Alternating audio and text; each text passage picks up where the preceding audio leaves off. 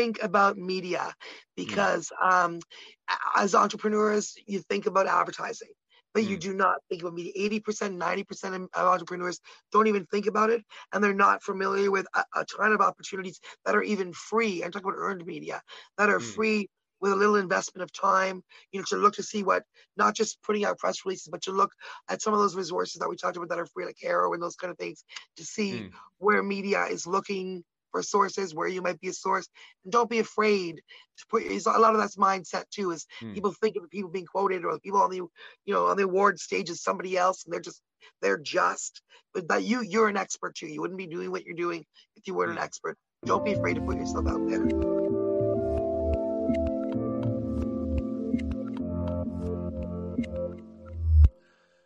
Hey everyone, this is Devin Miller here with another episode of The Inventive Journey. I'm your host, Devin Miller, the serial entrepreneur that has grown several businesses into 7- and 8-figure companies, as well as the founder and CEO of Miller IP Law, where he helps startups and small businesses with their patents and trademarks. And if you ever need help with your patents and trademarks, just go to strategymeeting.com and grab some time to chat.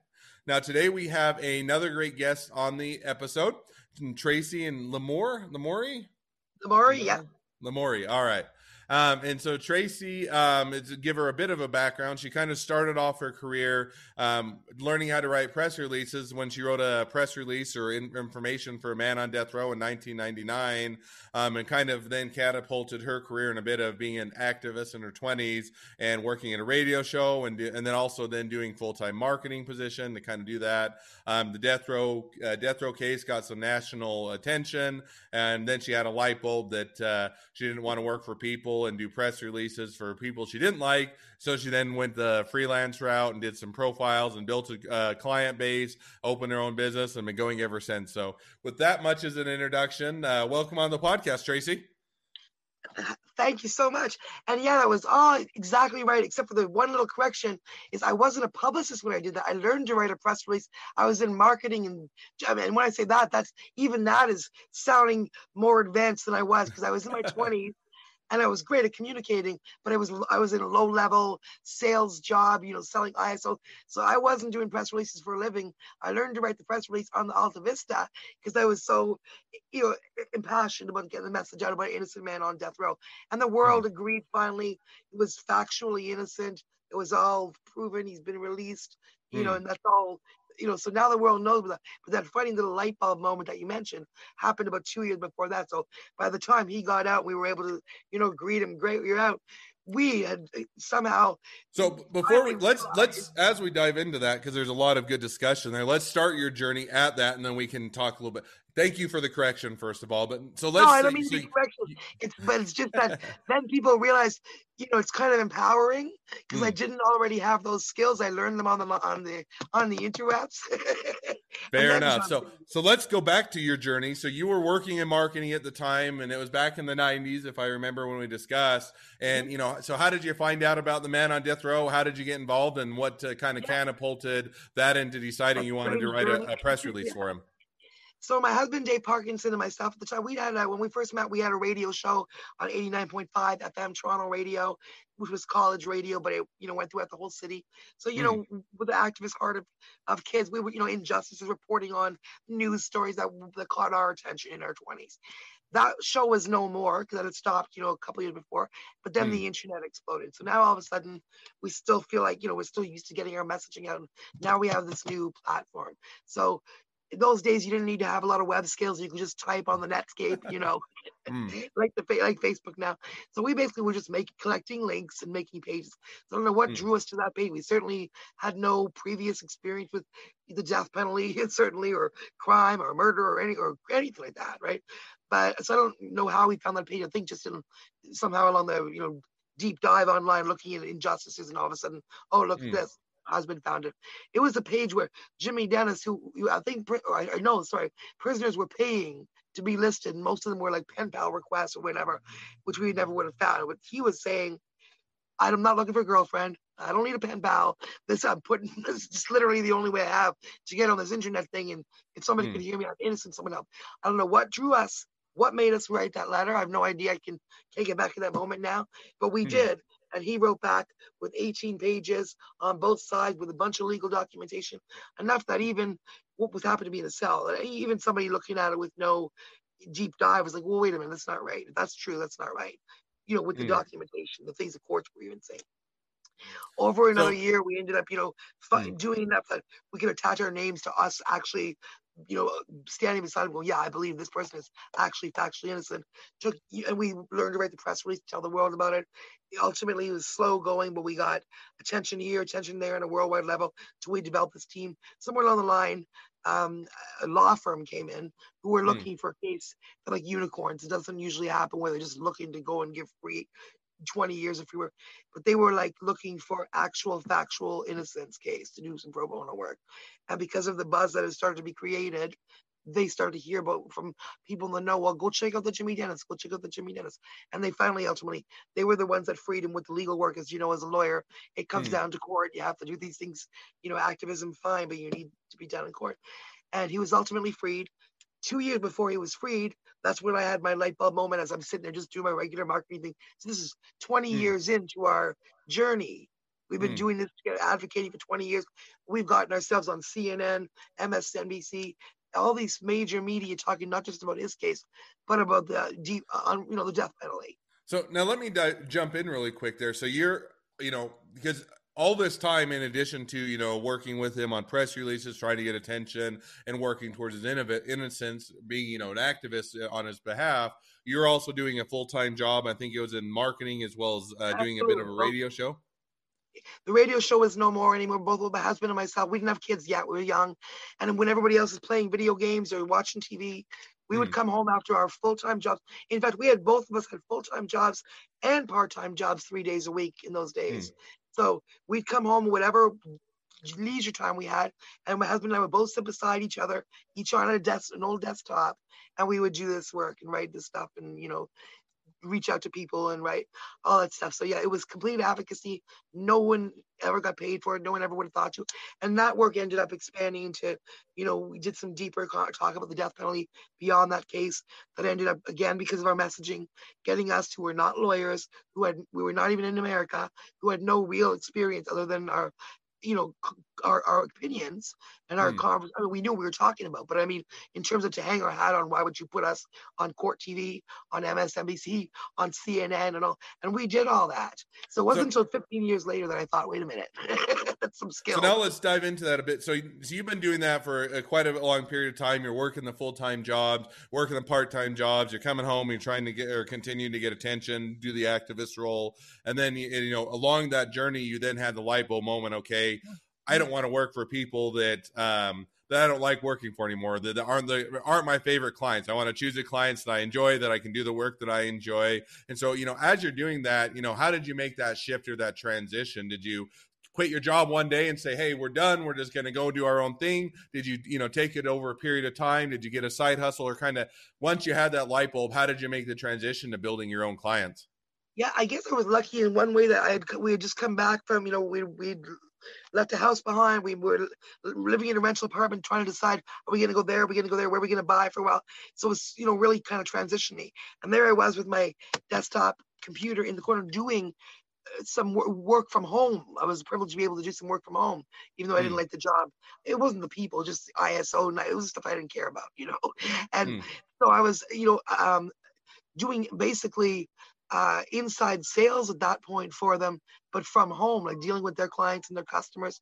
And so I was able to transition very quickly. Like, it wasn't like I was out of work and then I said, I'm not coming in tomorrow. It's like I had this bunch of work to do and I'm going to be like, yeah, I'm not going to do this, but finish it out. But the way I remember it is I actually remember not making any more calls after that moment.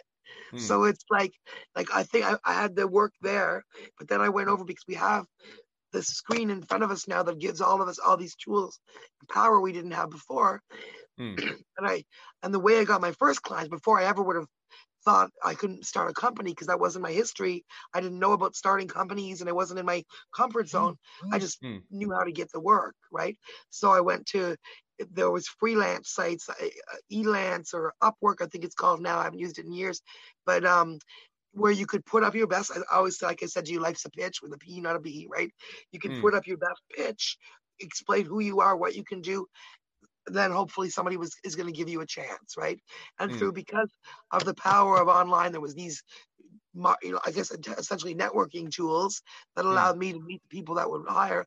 I was able to convince the first few people, hire me. Here I am at home. I'm going to do this for you. And then so I really quickly was able, and people can too, by being smart and finding out what resources are available, transition, almost in a weekly basis, almost like instantly, from getting that income to finding a little side. And I guess it was a side at first when I first used it. And that's what I was going to ask is, so when you're doing now, you're doing freelancer work, you're kind of doing that on the side, you're trying to build a bit of a client base, build a profile, get the reviews and whatnot. Were you still working a full-time job at that point, or did you just said, hey, I'm going to go freelance or go all in? Not at all. Because I had been doing it. It just literally, I don't remember making any calls after that. I was working full-time, doing outgoing, and I had to work at my desk. And because I was doing it from home, right? So I'm there. I'm not like physically having to. It's just it was probably a structure where I had to do so much work that week, not day by day, So I had to. So instead, I just started. Just changed my focus. Literally, no, I'm not going to do that anymore. It was literally that. That's why I say light bulb moment. It wasn't a trend. It was literally like, wait a minute. Whoa, wait a minute. It's like when it hit me that those were actually marketable. It sounds crazy, right? But because for years and years, I've been writing press releases, going on TV, getting these, but I was for active. I thought of myself as an advocate, as an activist, not as someone, so it was our messaging. I never thought about it as, oh, wait a minute, I could be hired to create messaging for people, And then once that moment happened, I had every confidence in the world that I could do it because I had been doing it for 15 years, right? I can say, look, I even they don't, whether I've been paid for it or not, I got us on CNN, MSNBC, all those things. You want me to do that for you? So I only had to convince one person to take a chance on me. And that's true probably for every entrepreneur. Not that dramatic story, but whatever your skill is, whatever your thing is, you really need to convince yourself first that you're that that you can do that. And then one person that you can do it, and then do that, and then get that client, and you start to build that reputation. So now let me follow up. So so you went out and did a freelance. You said, okay, I'm all in. I'm going to build my freelancer reputation. Going to build a profile. Going to do everything I need to really get the work to come in. Before, or how long? And because some of those platforms, when I've looked at, you kind of have, it's ones where, at least when you start out, you're having to do it as a cut rate, or you're going to have to be, very competitive on price to try and get that reputation, to get that reviews, and to be able to warrant a larger price. So how long was it as you're going along that road, or, that journey, before you were able to, demand the higher price, or in other words, you were able to build enough of a client base or reputation? I think a lot of that is mindset, because what I've learned, I could have done that way earlier. I had built enough of a reputation and the skill to do to increase my price, not just on those, because I left those sites very quickly, and I never went super low. I always had enough respect for my work that I said, here's what I can do. I didn't go bottom barrel. I went like in the you know what I mean? Then I got one or two, and then more. But then I left those aside very quickly, because once I just started, using the social media, using LinkedIn effectively. Once I had done a couple projects, I could point to some press releases, And then, but your question's a really good one, and I find it, because even today, and I talk about that when I do podcasts, is how we price ourselves as entrepreneurs. I find is, a huge thing for a lot of us, and we have that fear. I'm over that now. I mean, now I got a resume this long, and I could go and it's true. I could go and only get the Hollywood projects, or only get almost anybody who looks at my resume now. If they're interested in PR, I'm in the running. So I don't have to compete the way I used to, but still. We all have that. So I'm learning not to now, but it took a long, long transition of my business consultant pounding me over the head, telling me I'm ridiculous because, like, look at that I wasn't, I'm not operating like a seat. I felt like, owner of a company that's there to make money. I'm a sucker for this story of, oh, I have a great message, but maybe all you have to do is be like, oh, well, and then I'm like, I used to be like, oh, I can give you a 3. So I'm like giving you budgets, giving you deals before, because I was stuck in that activist mode. But now this is a service I'm providing, and I had to learn. So now follow up. So now you do that for a period of time. You say, okay, I'm not going to be, cut rate, or I'm not going to go to a race to the bottom, and I'm going to be still competitive on pricing. And then you build it, and to the point that now, you have a client base, a clientele. You don't have to, people are someone's coming to you, you have that reputation and get referrals. So as you're building that now, if you're to taking that to where you're at today, where do you see, what are you doing today, and where do you see the next, 6 to 12 months taking you? So all my business, all right, 80% of my business now for real, if not more, is repeat clients and referrals. So part of it, I know what I'm going to be doing in the next year, who I'm going to be working with, but then all of that business always just piles on. I never know who's going to come to me, and I still find interesting projects on LinkedIn. All of a sudden, for example, I found an interesting project on LinkedIn in October, just connected with another car lady. Turns out she's got 3 TV shows in 8 different cities or countries in the continent in Africa. She's coming over here to do an international version of one of them Shiros. All of a sudden now I'm placing all my clients in it, and then she asked me to be the executive producer. So that came out of nowhere through a 1-minute LinkedIn conversation. Now I'm executive producing, a series focusing on amazing women around the world, as well as the PR stuff. So who knows what could develop as a result of that? And that's going to take me. Once the world opens up, apparently I'm going to go to Ghana with that project. And I had another project, a film, Secret of Svalbard, television series, a Canadian, Canadian UK co-production that's in development. So there's all this stuff, and these literally happen like on a dime. So just fascinating, interesting, usually international projects that cause me to be able to travel and leave, Hamilton Mountain and go more exciting places, though I don't know right now with all these lockdown and things where I'll physically be, but even while we've been all locked down, I've been all over the world and panels and podcasts and meeting interesting people, and so who knows. So now going to kind of taking this next 6 to 12 months, it sounds like the plan and projection is you're going to continue to go on the road of building, getting reputations, working for clients, and just kind of overall expanding the business. Is that a fair summary? Yeah, and also a big goal for this year that we just incorporated. So we're still getting our heads around the difference between being a partnership and an incorporation and all the new reporting and all that stuff, right? Which for a non-business minded person is good. But the next goal, I would like to become more a job creator, because I have no problem getting contracts. I could get 10 more contracts tomorrow. I could get 20 contracts tomorrow. No word of a lie. That's not hard. The world is my way. Like, it's the whole world that I can work in. That's English speaking. It's and across industries. But then I can only take on right now as much as, the 2 of us that are here can work. And that whole hiring people is a whole other thing. I really want to do it, but that's a whole other education for me. And, so that I hope to go there. I really hope to become not just 1 or 2 people, but I would love to be able to get an understanding in my head about how to do that, so that I can expand and really, share the wealth, share the job. People need work. This is good work, and there's a lot of it available.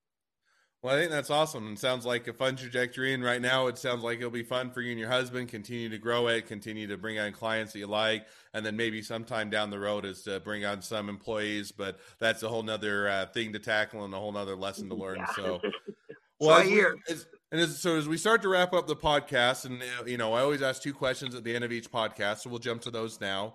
First question I always ask is, so along your journey, what was the worst business decision you ever made? And what did you learn from it?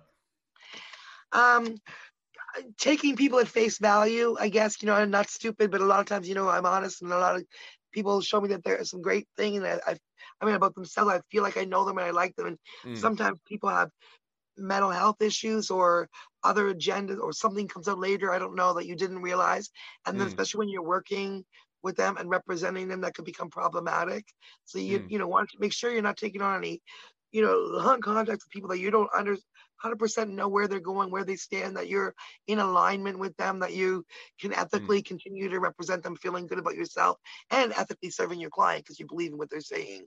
So what I learned is, I'm not quite sure how to, make sure that never happens again, but I learned to be definitely more thinking about that, more cautious. And I always was, in terms of, are we aligned? Because I would never work with something I wasn't aligned with. But sometimes you may think you are, because you're looking at one aspect, but you don't necessarily see the whole picture. And then once you do more due diligence, something might have popped up that showed you, they may be problematic to work with, that kind of thing. Yeah, no, I think that makes sense. I mean, and part of the, it's always, as an entrepreneur, in the one sense, I think, you know, a lot of entrepreneurs are very savvy and they understand, you know, they make good business decisions. And yet a lot of times, and I myself included, I would always think, hey, everybody will work as hard as I will. They will be as honest as I will. They'll be as vested and everything else. And the honest truth is very seldom is that the case, in the sense that nobody's invested in your business. No one's going to work as hard to make and take care of it because it's not theirs. And so I think, you know, learning who to trust and how to, you know, delegate that trust is always a learning curve, and you know, one that is often made along the way. So now the second question I always ask is, so if you're talking now to someone that's just getting into a startup or small business, what would be the one piece of advice you'd give them? I always say, think about media, because as entrepreneurs, you think about advertising, but you do not think about media. 80%, 90% of entrepreneurs don't even think about it, and they're not familiar with a ton of opportunities that are even free. I'm talking about earned media that are free with a little investment of time, you know, to look to see what, not just putting out press releases, but to look at some of those resources that we talked about that are free, like Arrow and those kind of things, to see where media is looking for sources, where you might be a source. And don't be afraid to put, a lot of that's mindset too, is people think of the people being quoted or the people on the, you know, on the award stage as somebody else, and they're just, but you're an expert too. You wouldn't be doing what you're doing if you weren't an expert. Don't be afraid to put yourself out there. No, I think that's great advice. And, you know, both take advantage of free resources, put yourself out there, explore what is, you know, what options there are, what possibilities, and rather than pigeonhole as to you got to do it one way or you're thinking of it one way. I like that advice as well. Well, as we wrap up and people want to find out more about you, they want to use your, you know, PR or you know, publishing or publishing services. They want to find out more about, you know, what other service you offer. They want to be an employee. They want to be an investor. They want to be your next best friend. Any or all of the above. What's the best way to connect or connect up to you or find out more? So I live on Facebook, the Tracy Lamourie. If you have my spelling of my name right there, they can find me. I'm the only one.